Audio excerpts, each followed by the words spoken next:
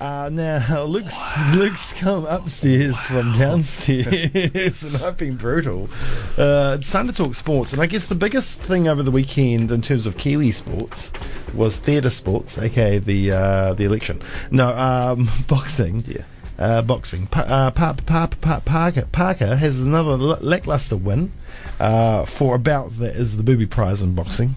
Let's be honest, if we're going to be honest about it. Okay. It's not, it's administrated from Puerto Rico, and our prayers and our hopes go out to the people in Puerto Rico right now. Have just been hit by their third hurricane in a matter of weeks. But, he'll get worked over by anyone in the big leagues. That's what I reckon. But anyway, the bout, what did you think of the bout? I thought it was... There's a lot of controversy around it, isn't there? Well, there was one tied sport card, and the other cards were massively in favour. Yeah. So now I didn't watch the whole thing. I came in at about round 7, and I watched from there right till the end.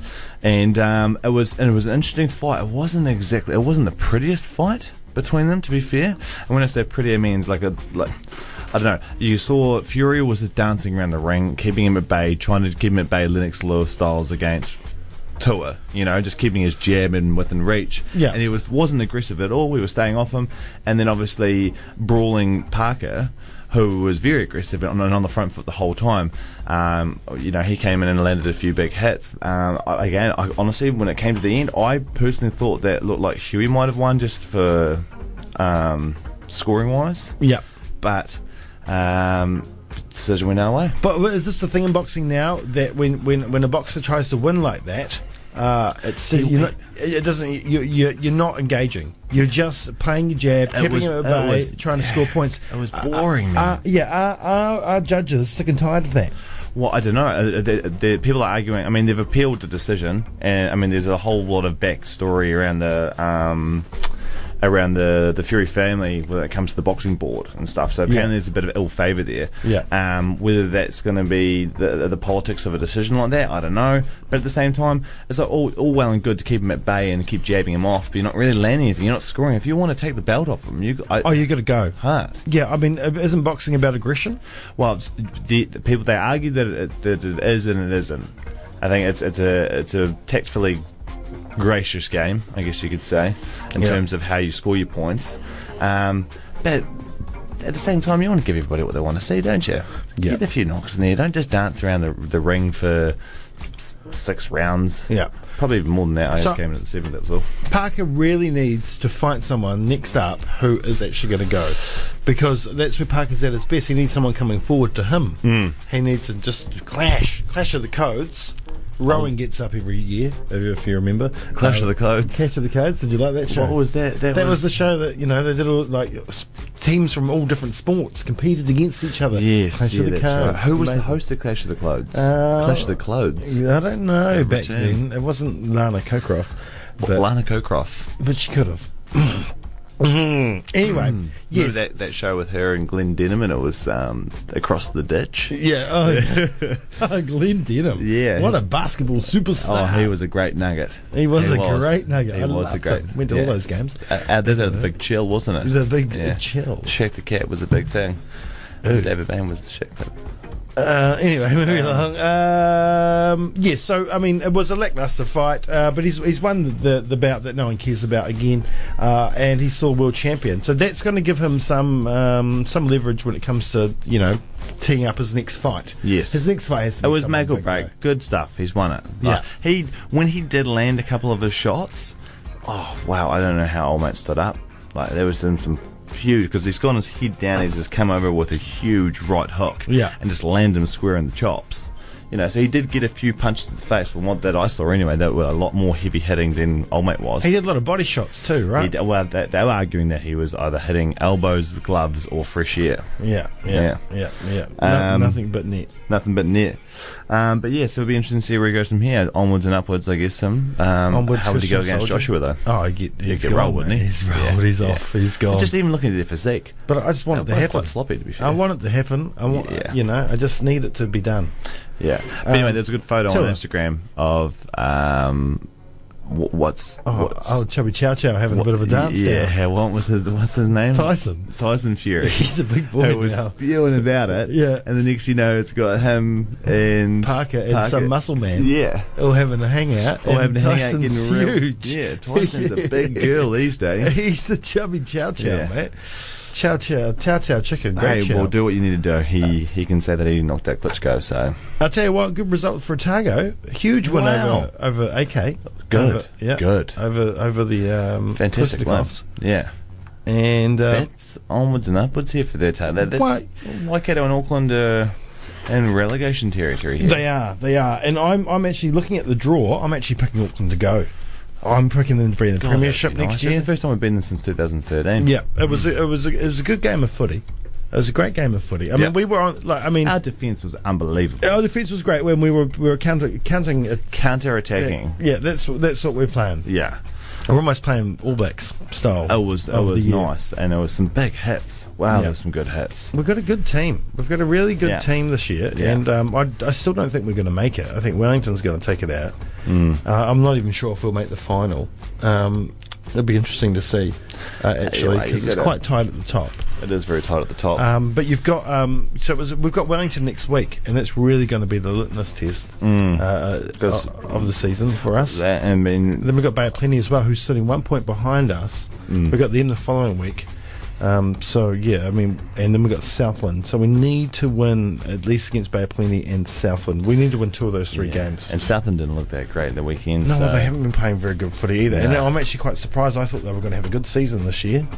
Southland always used to do pretty well in the NPC as well, don't they? They do. But good to see that. I'm not a big fan of Southland rugby, so I'd like to see them get beaten. Yeah, you're not a fan of Stags either. No. But no, so Auckland could be relegated as well from the Premiership.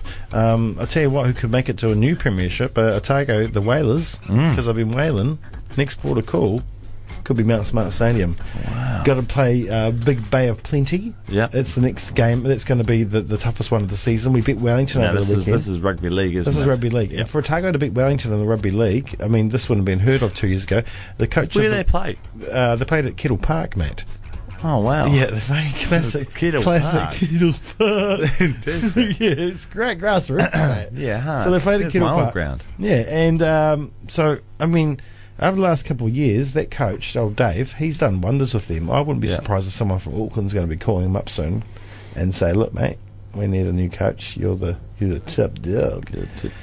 Yeah, it's interesting. It's the way that the league is run now is there's only like 5 teams, I think, in the Premiership. Yeah. 5 or 6. Canterbury Bulls, of course. We got a couple of teams from up north, from Auckland. Otago's never been there before. And we used to get spanked by bloody West Coast and Tasman, and everybody in Southland used to dick us all the time. But we've got one more game to go before a Premiership relegation promotion match against the bottom team. Who I'm not quite sure who that is, but they'll be up at Mount Smart Stadium. Yeah. It might be one of the Auckland teams. And that'll be hard to beat. So good luck to the Whalers. Good luck to the Whalers. It's a great result. Great result. Speaking of Whalers, Neesham and Broome. Neesham and Broome, yes. Two Otago boys dropped. So those boys will be playing a bit of domestic cricket for the next wee bit, as they missed out on the they missed out on the 3 one-days and the 2020s. So 3 ODIs will be played over in India. But I mean, that's where the New Zealand A squad is at the moment. There's 9 players have been picked for the team. Yes, 9 players include Balti, DeGrom, Home Designs, Guptill, Latham, Adam Milne, Mitchell Stantner, Southey, and Ross Taylor. Ross just chipping away. Yeah, he just loves it. Oh, he does love it. He's great. I love Ross Taylor. But I mean, there's quite a nice batting lineup there, and you look at someone like Neesham, maybe looking to come around the middle order, all-rounder. Yeah, I don't know. He'll be quite this beyond about that. I don't know. I've got no idea that New Zealand A were even touring at the moment, and I don't know who's playing for them, but I mean, it must just be all the other players that aren't in the lineup, right? But yeah, I'm gutted those 2 are gone. I mean, Jimmy Neesham, I guess he's had a bad few seasons. He hasn't been, he had a few goodies and he did really well, and then he's kind of tapered off. And poor old Broome, he's always there, then out, then up and down, because he comes in, plays a couple of great knocks, and kind of tapers off a little bit. That's it. Then goes back and plays for Otago and scores like 60 average, and then goes and does a couple of good knocks, and then he's down again. I'm looking forward to some of the domestic cricket season starting up, though. I'll be definitely going to watch some of the old Volts games. Oh, it's going to be fantastic. But at the same time, so like Hesson said, he wants to see those players, but Nesham especially, really dominate domestic cricket with both bat and ball. Yep. So whether he jumps on that or not, we'll just have to wait and see. But let's go to something that's quite a big story in the moment. Yes, with the NBA and Donald Trump. Well, Donald Trump. So what's happened there is, since the 1980s, for people that don't know, the championship teams will go to the White House. This is over all sports. Over all sports, yeah. But for basketball specifically, since Ronald Reagan's days. Big fan of the ball. Yeah, big fan of the ball. And I mean, so was Barack, wasn't he? Oh, yeah. Barack loved it. Mate, he slams up the phone. He was a huge Curry fan. Space Jam. So speaking of Curry, the situation there was that the Golden State Warriors have subtly turned down their invitation to the White House. Instead, they're going to go to the Capitol and raise awareness of inequality and which is quite nice from them. And then obviously Trump's got his back up, because that was off the back end of Trump saying that all NFL players who dropped the knee when the national anthem on deserve to get fired. Yeah. So in retaliation, the Warriors, who now declined their invitation to the White House, and then Trump got us back up and started doing what he does best and just jumped on Twitter. And he said, "You're uninvited," when they already said we weren't going. Yeah, so you're uninvited. Yeah, well, see, that's sandbox it's just stuff. a childish... anyways, and then obviously your likes of LeBron and some other big players. He was awesome. So he's jumped on Twitter and just rebutted with, like, mate, it was all well and good until you were there. So, like... Yeah. And it was an honour, they said, actually. So now the NFL players, like and owners and stuff like that,